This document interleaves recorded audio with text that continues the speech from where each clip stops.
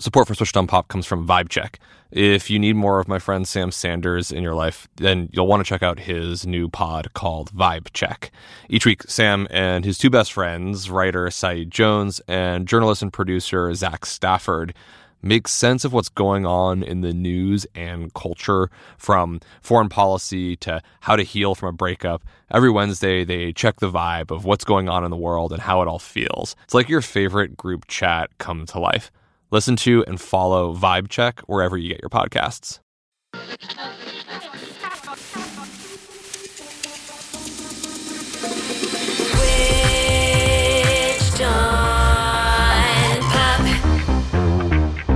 Welcome to Switched on Pop. I'm songwriter Charlie Harding. And I'm musicologist Nate Sloan. Nate, I want to talk about a difficult subject. All right. Something that you and I have discussed ad nauseum off mic, but have ignored on the show. What could this be? Is it that mole I showed you the other day? Essential musical stuff. It's a song that bends a lot of the sort of pop rules and conventions that you and I geek out on all the time. And yet we passed over it.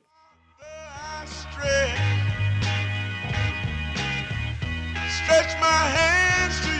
Life like, this is what your life like. Try to live the life right. People really know you push your buttons like type right. This is like a movie, but it's really very lifelike. Every single night, right? Every single fight, right? That's Kanye West's Follow God. I suppose we didn't delve into this song or West's last record because it is such a kind of hot button issue in the music industry. It's almost easier in a way to gloss over this controversial artist rather than deal head on with his music. Yeah, I mean, we are in post-MAGA embracing Kanye. There's the Kardashian relationship narrative. You have him starting a cultish celebrity church. I mean, I really sort of tuned out. What I want to do today is explore the things that we have missed. And in the first half, I want to look at some of the musical innovations that Kanye has created. And in the second half, I want to see how Kanye applies his creativity as a producer when he uses the sound of gospel music. We last covered The Life of Pablo, his record that came out in 2016, but he's had 4 albums since then. They were successful albums, and last fall he put out his 9th consecutive #1 debut album on the Billboard 200, Jesus is King. Wow. It's an album about his sort of Christian conversion and finding God. Close on Sunday. You my Chick-fil-A. Close on Sunday. You my Chick-fil-A. This Christmas, he put out Jesus is Born, a gospel album with his Sunday service choir. And it succeeded on the gospel charts. It was number 2 on the gospel charts, number 73 on the Billboard, and has a much more church-oriented sound.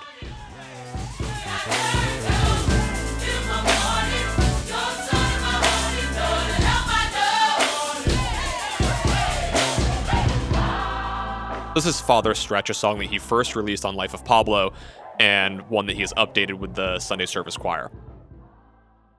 While I've been in relative lockdown at home, I've been eating a lot of comfort food and listening to a lot of comfort music. And actually, Kanye is one of those artists. You know, someone for me who, going back to our college years, early Kanye is stuff that I really vibe on. And yet I totally passed over this work. And I want to figure out, like, was it because the music was bad, or is it simply that I've sort of reached peak Kanye capacity given all of the larger stuff? And I feel like it sort of compels us to think about his music. You know, a lot of us are probably wanting Through the Wire. No use me trying to be lying. I've been trying to be signed. Or to quote Kanye, they miss the old Kanye. I miss the old Kanye. Straight from the gold Kanye. Chop up the soul Kanye. Right. But I think this deserves a listen. The critical consensus of these records was best summed up, I think, by a Forbes review that said that Kanye West has not been at his creative peak as of late. In the last 2 proper studio albums, Jesus is King and Yay, they're rushed. Right. They call it uninspired collections of demo-quality tracks and corny punchlines that offer just enough flashes of brilliance to keep listeners hooked and frustrated, while West has grown increasingly sloppy. I know, harsh words. But then I was researching the record and I bumped into someone who turned this perspective upside down. And it really got me thinking differently about Kanye's latest material. I just make the assumption that what Kanye West gives us is exactly what he meant to give us. That's Martin Connor, a music writer for the website Rap Analysis. So he believes that we should take Kanye sort of at his word, and that if you go back to his album Life of Pablo, the last record that we covered on the show, you start to notice that Kanye is subverting the pop formula. I think his song structure is really one of the most interesting things to change, and Life of Pablo has great examples of these. Freestyle 4 from Life of Pablo is probably like my unexpected, most underrated Kanye song of all time. Well, everybody start fucking everyone up. You motherfuckers living like half of your level, half of your life. I track on the asses together, I ain't gonna lie. We be in the bathroom fucking like, baby, don't get too loud. I can see it. Hey, I'm on it right now. All of them niggas just get it and shine down. So the song gets its title from that freestyled verse by the rapper Designer at the end of the song. And Martin believes that this song is an example of Kanye pushing boundaries because there's something really critical that's absent. There's no chorus to it. It plays a sample for a long time. Kanye sings, Kanye raps. The beat absolutely explodes. And then Designer comes in just fuzzed out, auto-tuned over the top. Can't even make out any word besides Versailles and upside down. You know, lots of freestyles lack choruses. So you would think that maybe this isn't particularly unique, but this is really a whole fleshed out composition. And that's really what brought me back to what we have been talking about off mic. We have been sort of intrigued by the way in which he has been messing with song form. Yeah, no, I think the track you played at the very beginning of this episode, Follow God, is another great example of that. There's no true chorus to speak of. What's your life like? Riding on a white bike, feeling like a sight bike, resting on the gas, supernova for a night light, dreaming at my dad, and he told me it ain't Christ-like, but nobody never tell you. Totally. I mean, it's a successful song. It's a single. As of this recording, it has over 140 million plays on Spotify. So it's connecting with people. Yeah. I think when we hear Follow God, there is not any sort of structural, formal chorus. There is the main sample, and it almost acts as the hook, but it's just this tiny thing that comes back in between the spaces in Kanye's verse.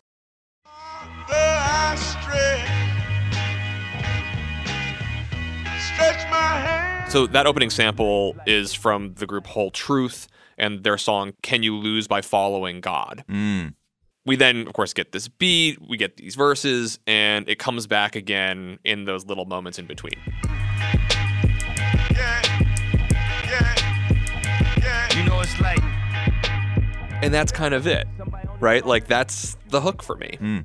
Yeah, and otherwise it's this almost James Joycean kind of stream of consciousness monologue approach here that seems really effective in the context of a devotional song. It has that rush of spontaneity and urgency that literally sounds like a prayer. The music and the lyrics all create the circumstances for you to be brought into West's personal religious world. I really like that take on it. Follow God does show that he is working with musical material in new ways, perhaps where on earlier albums it was perhaps experimental, a little anti-pop. Here, perhaps it actually resonates with the message that he's trying to convey. Song structure, though, isn't the only way in which Martin claims that Kanye is subverting traditional pop. He actually points to the fact that many of contemporary Kanye songs lack an essential rhythm. Backbeats, right? Bunt, bunt, bunt, bunt. 1, 2, 3, 4. 1, 2, 3, 4. It's basically propulsive. Simple stuff that we hear so often we take for granted. I want to talk just a little bit about the importance of the backbeat in contemporary popular music. Yeah.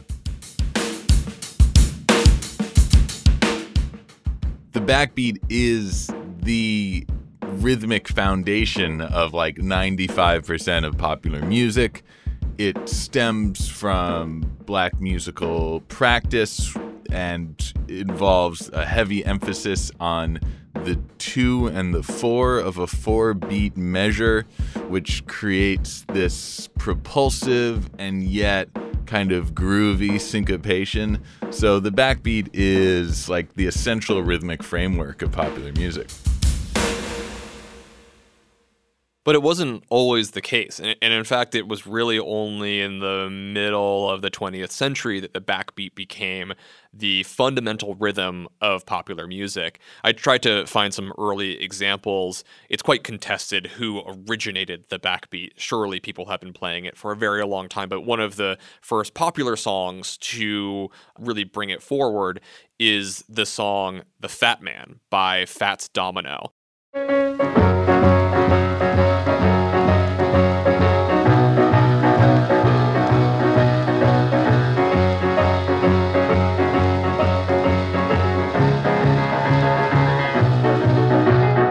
That's drummer Earl Palmer on this 1949 track. And when he moves into the outro of the song,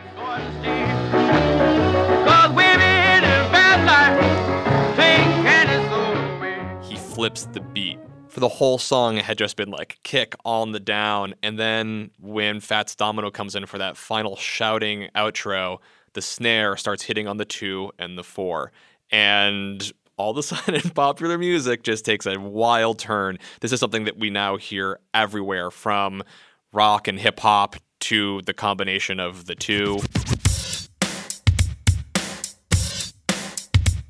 Of course, the backbeat is not unfamiliar to Kanye West. Most of his music and many of his most popular songs contain a backbeat, especially when he's sampling some of that earlier music. I think a great example would be, of course, his song Gold Digger, referencing Ray Charles.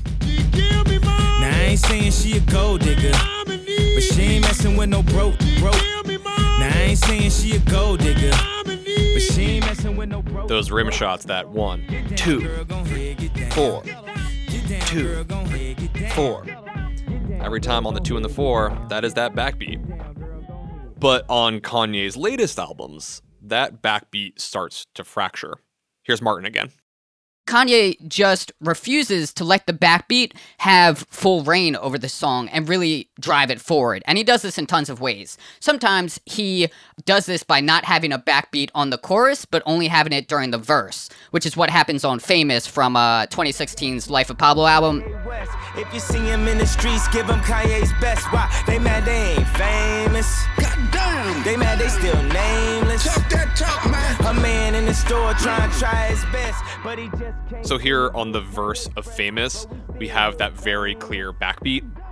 As we move into some of the newer albums, the backbeat stays away. Sometimes he'll have songs that don't have any backbeat on it at all, like Jesus is Lord. Every knee shall bow.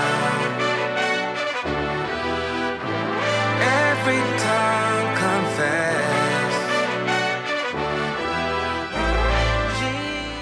At other times, he won't bring in the backbeat until the very end of the song, which is what happens on I Thought About Killing You on Ye from 2018. And I think about killing myself. So best believe I thought about killing you today. Premeditated murder. I don't do shit halfway. And now we're in a totally new sound, and the backbeat is there. Put that on my last name. It's a different type of rules that we obey. So Martin is establishing that Kanye is using this sort of anti-pop aesthetic. He's messing with song structures that hold our attention. He is playing with rhythms that have been so thoroughly established over the last 70 years of pop music, and doing this intentionally. Yeah, I mean, I love Martin's analysis here because it's a nice insight into the way that West is sort of deconstructing the conventions and norms of popular music. And he's someone who I think has always been such an influential figure in music and culture because he's able to do that, because he's able to experiment and push the envelope. Perhaps if we haven't been paying attention to Kanye over these recent releases, we might be sleeping on some of the more avant-garde musical experiments happening in pop right now. Yeah, I think there's a difficult tension here, right? It's like what Kanye wants more than anything, it seems, is attention. And I feel like it's difficult to try to grab people's attention by pushing things in such an avant-garde direction that it can actually force you to turn away. And then he's sort of off on the sidelines being like, pay attention. I'm a genius. You got to be paying attention to what I'm doing. So I'm not sure that Kanye is actually fulfilling what he's attempting to do, especially if he's trying to pull people into pews by playing with these forms in such a serious way. Because I think for a lot of people, it might be too far of a stretch. And yet, as we're doing with some deep listening, it's like, oh, that is interesting. I think it has this problem of the first impression. My first impression, and I think a lot of other people's, was like, this isn't connecting. Okay, I'm going to do something else now. Yeah. So I think there's a question here is like whether or not this is an attack on the pop formula and a anti-pop sort of like art statement, or is his latest work really just a pivot? That after the break. This is exciting. Support for Switched on Pop comes from Vibe Check. If you were an Intuit fan and you are missing Sam Sanders, then have no fear. He's back with another great pod called Vibe Check. Each week, Sam and his two best friends, writer Saeed Jones and journalist and producer Zach Stafford, make sense of what's going on in the news and culture. From Elon Musk and foreign policy to how to heal from a breakup to Usher's Super Bowl halftime show, they check the vibe of what's going on in the world and how it all feels. They're currently doing a series called Hey Sis, where they're highlighting the compelling stories of Black women and their achievements. They're being joined by special guests Regina King, Audie Cornish, Raquel Willis, and more. Vibe Check is your favorite group chat come to life. You can join the weekly Kiki every Wednesday. Listen to and follow Vibe Check wherever you get your podcasts. Can't believe Sam made me say Kiki. Kanye, on one hand, maybe using this anti-pop kind of sound to be perceived as an innovator, but what he's doing, especially on these last two records, is heavily borrowing from the sound of gospel. And I felt inadequate to go into gospel because it's really just not a music or tradition that I know particularly well. That's why I wanted to call on our producer, Bridget Armstrong, who grew up in the gospel church. Bridget, so great to have you. Thanks for having me, guys. Bridget, when we first talked about this, you heard Kanye's latest albums, Jesus is King and Jesus is Born, in a really different way than I had heard them. Right. So, like the both of you, I largely ignored Kanye's last two albums. I've been ignoring Kanye for a while. The whole slavery is a choice, voting for Donald Trump thing really turned me off. But recently I was hanging out with one of my friends who also grew up going to church and listening to gospel music, and she brought up the Jesus is Born album. So I was already like, yeah, girl, I don't want to hear that. I'm purposely not listening to it. I'm not even into gospel rap. I don't want to listen to the weird cult music. Like, I'm good. And she's like, insisted I listen to this particular track called Excellent.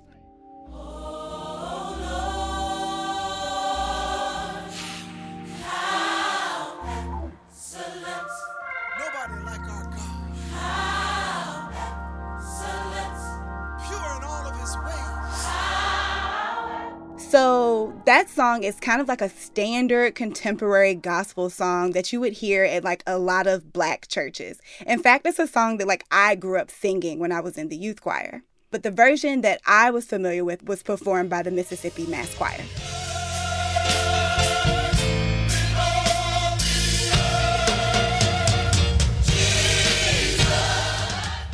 As you can hear, it's extremely powerful, it's soulful, but it's also like a recording that's probably from the 90s. So it's not as crisp. You don't get all of the layered sounds that you would get like if you were actually in the church listening to this choir sing it.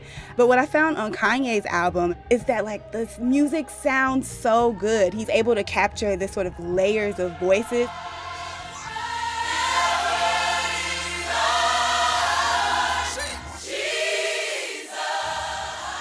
I think, Nate, you like commented on the organ that comes in on it. It sounds excellent. It sounds like you're there.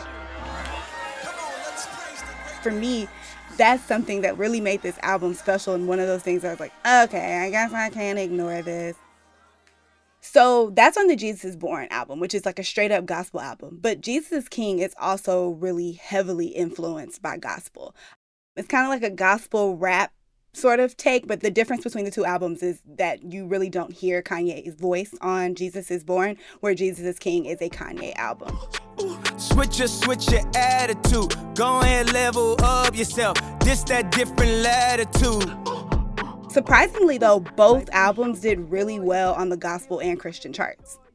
Yeah, but since both of these albums are so heavily drawing from gospel, it felt like it was really important to bring someone into the conversation who is a real expert on this music and could help us sort of set it in context to Kanye's larger body of work. I'm Naima Cochran. I am a music and culture writer and critic. I'm the creator of a platform called Music Sermon, which examines soul and hip-hop music that was released pre-2000. And I am a longtime multi-decade music industry veteran. Starting in late 2018, but really starting in earnest in the beginning of 2019, Kanye started doing these weekly gatherings that he called Sunday Service. It started as kind of an invite-only, for lack of a better word, kind of hang in like a random wooded clearing in Calabasas where everybody was wearing the same color, I guess, Yeezy gear, and kind of taking traditional gospel songs or taking some soul or contemporary songs or even some of Kanye's songs and either updating them so that they sounded more current, or in the case of taking secular music, flipping it so that it worked as gospel and or praise and worship. It started really as a sort of jam session, and it was very kind of mysterious. Kim Kardashian would post random clips to her Instagram, and celebrities were there, but the choir was phenomenal.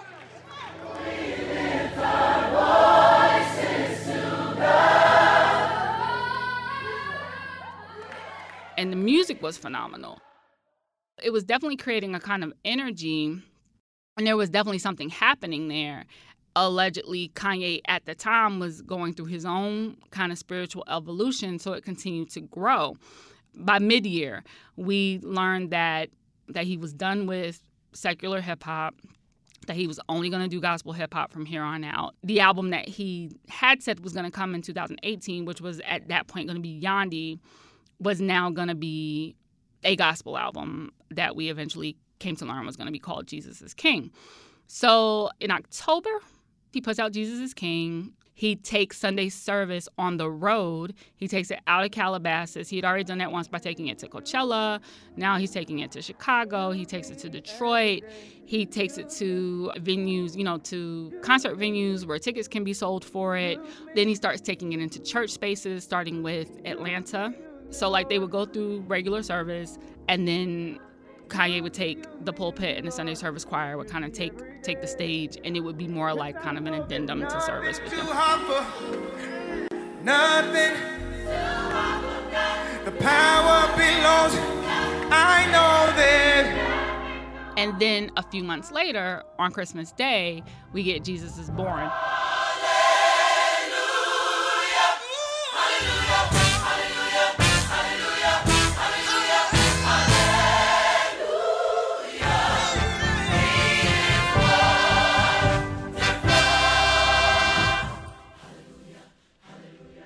I can tell this was a gospel album that was meant to be an accessible gospel album. It's a gospel album that even people who don't necessarily listen to gospel, who didn't grow up in church, can enjoy. The choir is phenomenal. That just is what it is. They're the heart of Sunday service. It's great songs, great arrangements, great singing, but I do not consider that a Kanye album. Kanye as producer, 100%. Kanye as rapper, absolutely not. Kanye as producer, when he's really in that space, is where he still shines because he knows how to manipulate beats and samples in such a unique way that I think gets lost when he's doing it for himself versus when he's doing it for somebody else. And I think that's part of what makes Jesus is Born so great sonically. Jesus is King uses a lot of gospel samples. How does that fit into Kanye's larger body of work? I mean, Kanye has definitely flirted with touches of gospel messaging, gospel sampling, and also just some soul sampling that has a very spiritual feel to it. You know, Hammond organs, things that even if it wasn't specifically gospel music, that we relate very closely to elements of gospel music. I do think that Jesus Walks, coming so early in Kanye's career, we attributed a much closer alignment of gospel. God, show me the way because the devil's trying to break me down. There are people who say Kanye's been doing gospel his entire career. He actually hasn't. Like, yeah, he did Jesus Walks, and he referenced it a couple of times. I made Jesus Walks. I'm never going to hell. You know, he did I Am a God. He's called himself Jesus. He was going to call himself Yandi. But he hasn't really, until he got to Life of Pablo, done another song that really examined his faith the way Jesus Walks did. And that was, what, a 10-year gap? If not a little bit more. So Jesus is King is Kanye's attempt at a gospel album, or I guess his version of a gospel album, which he had been teasing that he was going to do. Originally, The Life of Pablo was supposed to be a gospel album, which you can hear in some of Father, I Stretch My Hand and Ultralight Beam. The challenge with Jesus is King is that it's very kind of like hat, bat, cat, gospel music, right? It's super basic. It's pretty superficial. There's a lot of quote unquote kind of like churchy buzzwords in there, but there's not like a lot of real messaging in there. And that's the challenge that some people have with accepting it as a gospel album. And it's a little too Kanye-centric for me. So I've referenced in a piece that I did for Billboard last year that Snoop put out a double gospel album a little over a year ago. Somebody prayed for me. That's why I'm still standing. I shall never forget. Grandmama prayed for me. Snoop doesn't even appear on all the tracks. He pulled together a whole bunch of legends. He pulled together a whole bunch of contemporary artists, and he pulled together some new people. And he appears here and there, but the point of the album is really to edify these other people for the sake of the overall messaging of the album. Snoop knew that it didn't have to be about him. Whereas for Kanye, Kanye's intention is always to edify Kanye, in my opinion. No surprise. Right. So by doing another album with just the Sunday service choir, that indicates to me that he understood that there was more power in them than even in him with them. Kanye's conversations about Jesus, God, spirituality in his music has always very much been about his own proximity or even kind of declaring himself a God, which is not unusual in hip hop, but it comes from a different place. So to me, it's kind of like Kanye's certain brand of spirituality and music is kind of like I have an all access pass to go backstage with Jesus and kick it. Like that's what it feels like to me, rather than really talking about the goodness of God for everybody. It's more about like the goodness of God for him, if that makes sense. People are saying that Kanye is helping bring gospel back into hip hop and R&B. Does he deserve this credit? The idea that what he's doing is just like amazingly groundbreaking and has never been done before is absurd. First of all, just urban music, period, is so steeped in gospel roots and influence, and it's kind of always been a thing. Like, you want to do a really massive live performance, right, add a choir. You know what I mean? Like, it's just like, it's what you know, totally. It's what you do. The thing about Jesus is Born, it is a gospel album, and it's a really good gospel album, but it's also, I think, a very kind of accessible gospel album. I would say it's a gospel album for people who don't really listen to gospel, but it's also 100% something Kirk Franklin could have put out in 1996. You can't take my joy, devil. Makes me cut. Makes me clap my hands. Makes me wanna dance. Oh, you better put them hands together. That's not a bad thing, but it's the Kirk Franklin formula. I'm going to take young singers, I'm going to take some standards and update them. Like maybe a third of the track listing is classic songs like How Excellent, which is the second song on the track. Anybody who grew up in the black church and sang in a youth choir sang that song. It's a standard. The Total Praise, which closes it, everybody who has sung on any choir in a black church in America knows that song. My deliverance is so. My healing is so.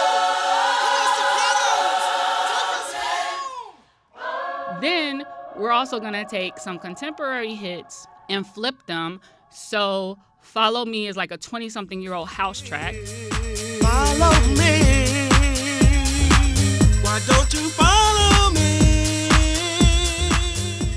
to a place where we'll all be free? You know, they take Genuine So Anxious and flip it into a gospel song. Girl, I hope you hear me 'cause I'm so patient. Ooh. 11:30. I love when you're talking dirty. Souls anchored. When we think back where we started, we were broken hearted. Now our souls. They take Ultralight Beam and expand on it. They take Father Stretch My Hand and expand on it. So it really is a formula that Kirk started. And when Kirk started, it was the same thing. It was people who don't traditionally listen to gospel all of a sudden had an access point that felt familiar and easy for them, like it was gospel music that they could groove to. And that's kind of what the Sunday Service Choir did with Jesus is Born.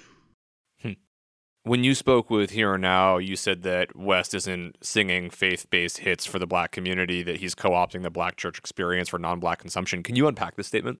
Sure. I will say that I don't believe that of Jesus is Born. I believe that Jesus is Born is for everybody. But what I meant by that is, A, Kanye didn't grow up in the Black church. That's one. I think that people assume he did just because of his musical acumen, because so many of our great producers did come out of the Black church. Pharrell did, Rodney Jerkins did, Teddy Riley did, Zaytoven did.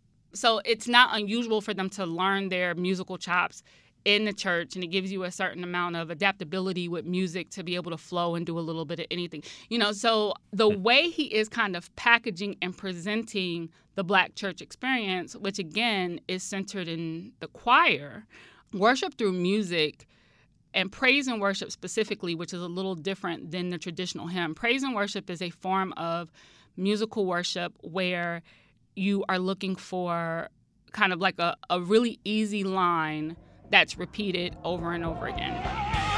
Yes, I got it. Yes, I got it. Yes, still right. Everlasting life. Yes, I got it. Yes, I got it. Yes, still right. Everlasting life. Yes, I got it. Yes, I got it. So instead of it being first verse, second verse, third verse, every verse being different, plus a chorus, it's more of like one or two lines that are just repeated over and over again. Say Jesus, Jesus, Jesus, Jesus. And then there's some modulation, and you know, there's some harmonies, and maybe then you change the tempo, but it's meant to be very easy, and it's meant to be easily remembered. So what is happening at Sunday service is largely praise and worship music. But the thing is that it's a very like, okay, I'm going to describe it this way. Tourists come to Harlem and take bus tours on Sundays and visit some of the more historic Black churches. And they sit in the balcony and they watch and they wait to see people catch the Holy Spirit, and they stand up and take pictures when the choir is singing, because they're coming for that energy. They're not coming necessarily to worship. They're coming for the energy that worship brings. And that's what Sunday service feels like to me. As an illustration, and some people may say this is an oversimplified example, a few weeks ago, Kanye had Justin Bieber at Sunday service to sing Marvin Sapp's Never Would Have Made It. Never would have made it. Never would have made it without you. I would have lost it all.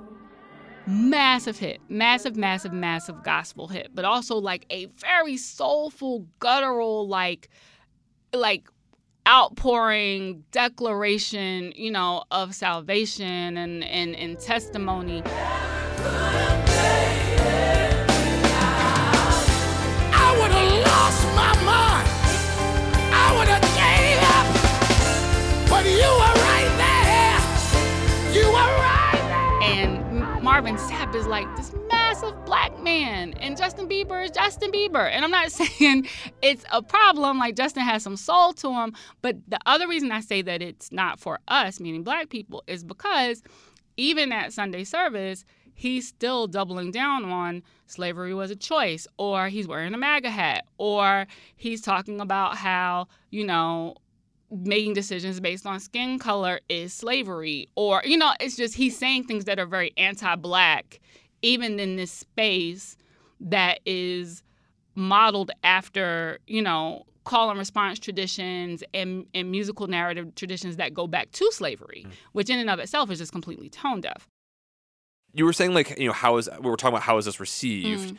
In some ways, I think there is an argument someone could make where it's like Kanye is acting as a bridge builder, exposing people into gospel music who might not have otherwise heard it before. This is great, especially, those who are hoping that might bring people into the church that could have a positive message. And yet that's not really what I'm hearing from you. I'm hearing that the way in which he is presenting this music is misrepresenting what it's actually about. So you're right. That's the argument that people who are kind of the let's give Kanye a chance faction do argue. Like, listen, if he brings some people to gospel, if he brings some people to the word, if he brings some people to Christ, it's a positive thing.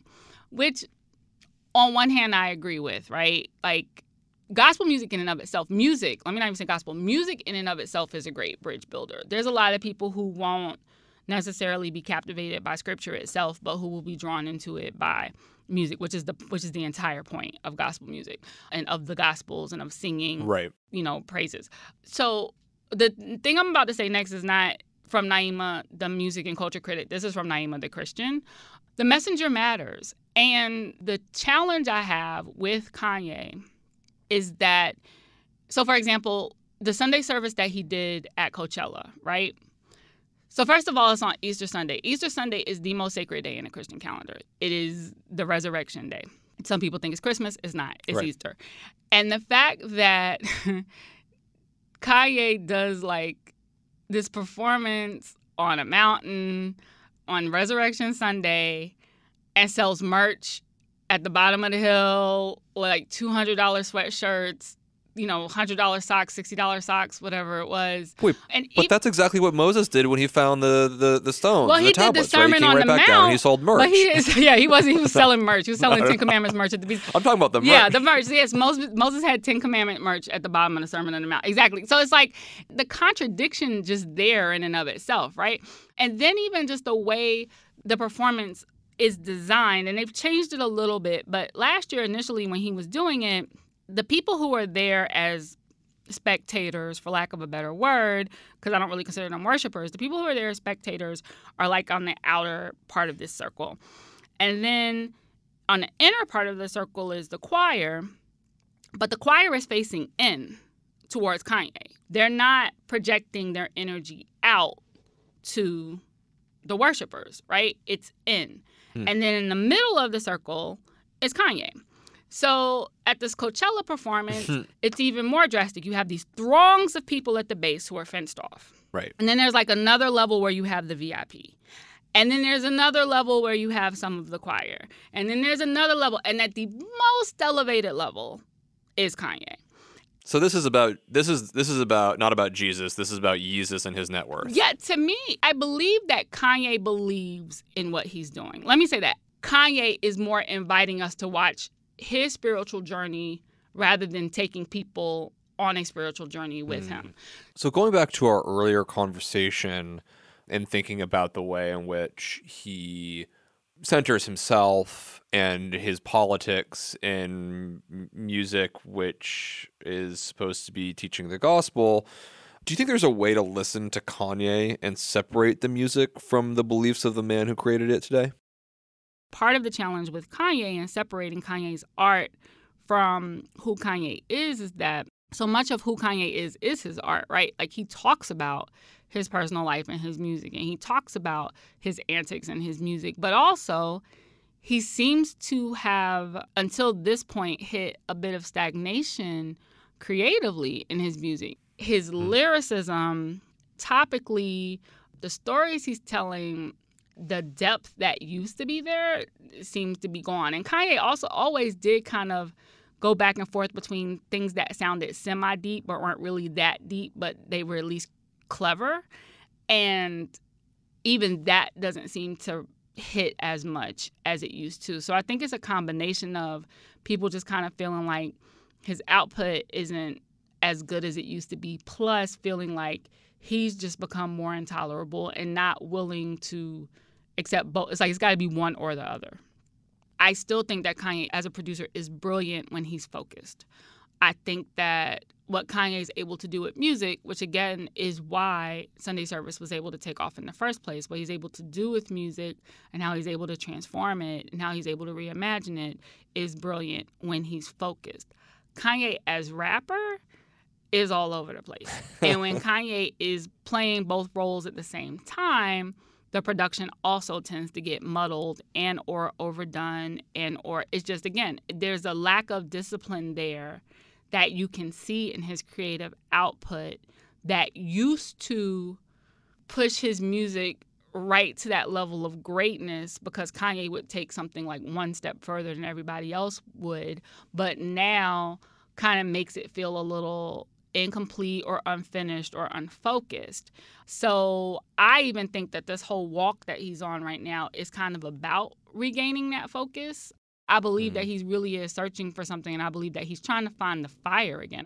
He also wants so badly to be revered and respected. Like, he's compared himself to Marley, and he's compared himself to Fela, musicians who were also political and movement leaders, which Kanye is not. You know, he's just not. He wants to be. He may imagine himself to be, but he's not. I believe he wants to be great.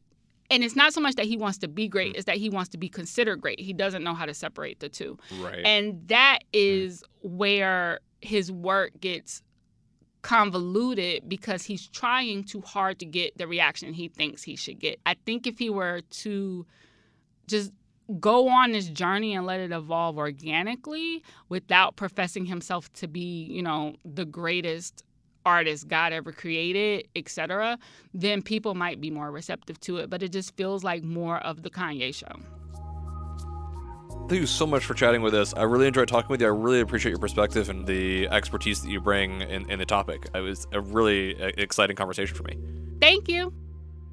Bridget, you helped produce that conversation with Naima. What were your impressions coming out of it?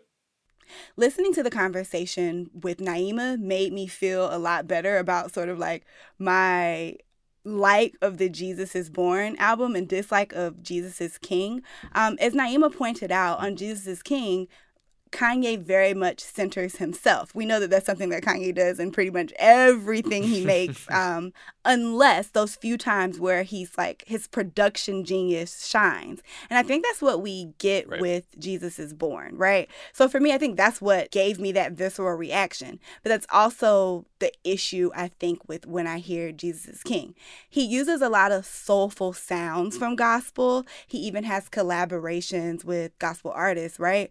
But that stuff doesn't come together for me to give me that feeling. There are no goosebumps. I feel like there's some larger historical arc here that it makes me think about. A lot of people will point to Ray Charles's use of gospel and turning it into popular R&B as sort of, you know, a sort of a pivotal moment in the change of the sound of popular music. And if you think about sort of the secularization of that music over the course of, you know, a half a century, now it's almost as if like Kanye is bringing us back and taking some of those sounds of hip hop, R&B, popular R&B, and bringing them into a gospel tradition, using some of the more familiar songs to bring people into that sound. But as much as I'm interested in that larger arc, I feel like if we sort of have to pull back and think about a scorecard of this conversation, on one hand, there's some interesting creative choices. You know, the changing of song structures, dropping choruses, the lack of a backbeat in much of the music. But on this third part of sort of his use of gospel, I'm left feeling like there's less creativity, innovation, whatever the right word is, in his use of that music. I get what you're saying there, Charlie. It's on the surface, it can seem like, oh, he's doing something different. But after listening to Naima, it's like, no, he's just borrowing from a very old tradition and kind of putting a little bit of a Kanye spin on it. These conversations bring to mind some of the perennial criticisms and controversies around Kanye's music. I can remember when certain songs came out, like his cover of Daft Punk's Better, Faster, Stronger. Take this, haters. That don't kill me, can only make me stronger. There was a question is where the line between originality and mimicry lies. Kanye has always walked that line, and these recent albums are no exception. So I think by arming ourselves with the knowledge of where these samples come from and the traditions that he's dipping into, we'll be better informed as to how to judge and appreciate this music. So I have to ask you, now that we've sort of gone through this whole thing, do you regret ignoring Kanye? You know, as I said at the top, like, he makes me uncomfortable just because he's one of these figures where it just feels so difficult to separate the music from the persona. But I am really glad that we dug into this work. Like, I feel like on one level he's succeeding, especially with the Sunday Service album, because I want to go listen to more of that music and I want to talk about it. I would love to learn more, Bridget, about what you grew up listening to and what sounds I've been missing out on. So I'm glad that we dug into it, and maybe I shouldn't have ignored it. Nate, what say you? I feel like this worked out pretty perfectly. Maybe this is how we'll always treat Kanye. Whenever he drops a new album, we'll kind of sit back, wait for the dust to settle, and then we'll step in and say, okay, Bridget, what are we hearing here? I think I'm still where I was before. I'm glad I listened to it. But ultimately, the messenger matters, especially when the music is trying to have a message. And so I still don't rock with Kanye. He's not going to go away. And even in this time of isolation, and I'm sure there will be more and more to hear in the coming years. So yeah, let's give it some time. This episode of Switched on Pop was produced by Bridget Armstrong. Our extraordinary editor is Brandon McFarland. Megan Lubin produces the show, and our executive producers are Liz Nelson and Nishat Kurwa. Social media by Abby Barr and illustrations by the wonderful Iris Gottlieb. Chat with us on Twitter and Instagram at Switched on Pop. I don't know, Nate. I don't think you and I can ever create a TikTok. We're much too old. It's just never going to happen. No, that ship has sailed. But we love talking to you about music elsewhere. We're going to be back again another week with a really fun episode about some of my favorite music in a hit TV show. Until then, thanks for listening. Support for Switched on Pop comes from Vibe Check. If you need more of my friend Sam Sanders in your life, then you'll want to check out his new pod called Vibe Check. Each week, Sam and his two best friends, writer Saeed Jones and journalist and producer Zach Stafford, make sense of what's going on in the news and culture, from foreign policy to how to heal from a breakup. Every Wednesday, they check the vibe of what's going on in the world and how it all feels. It's like your favorite group chat come to life. Listen to and follow Vibe Check wherever you get your podcasts.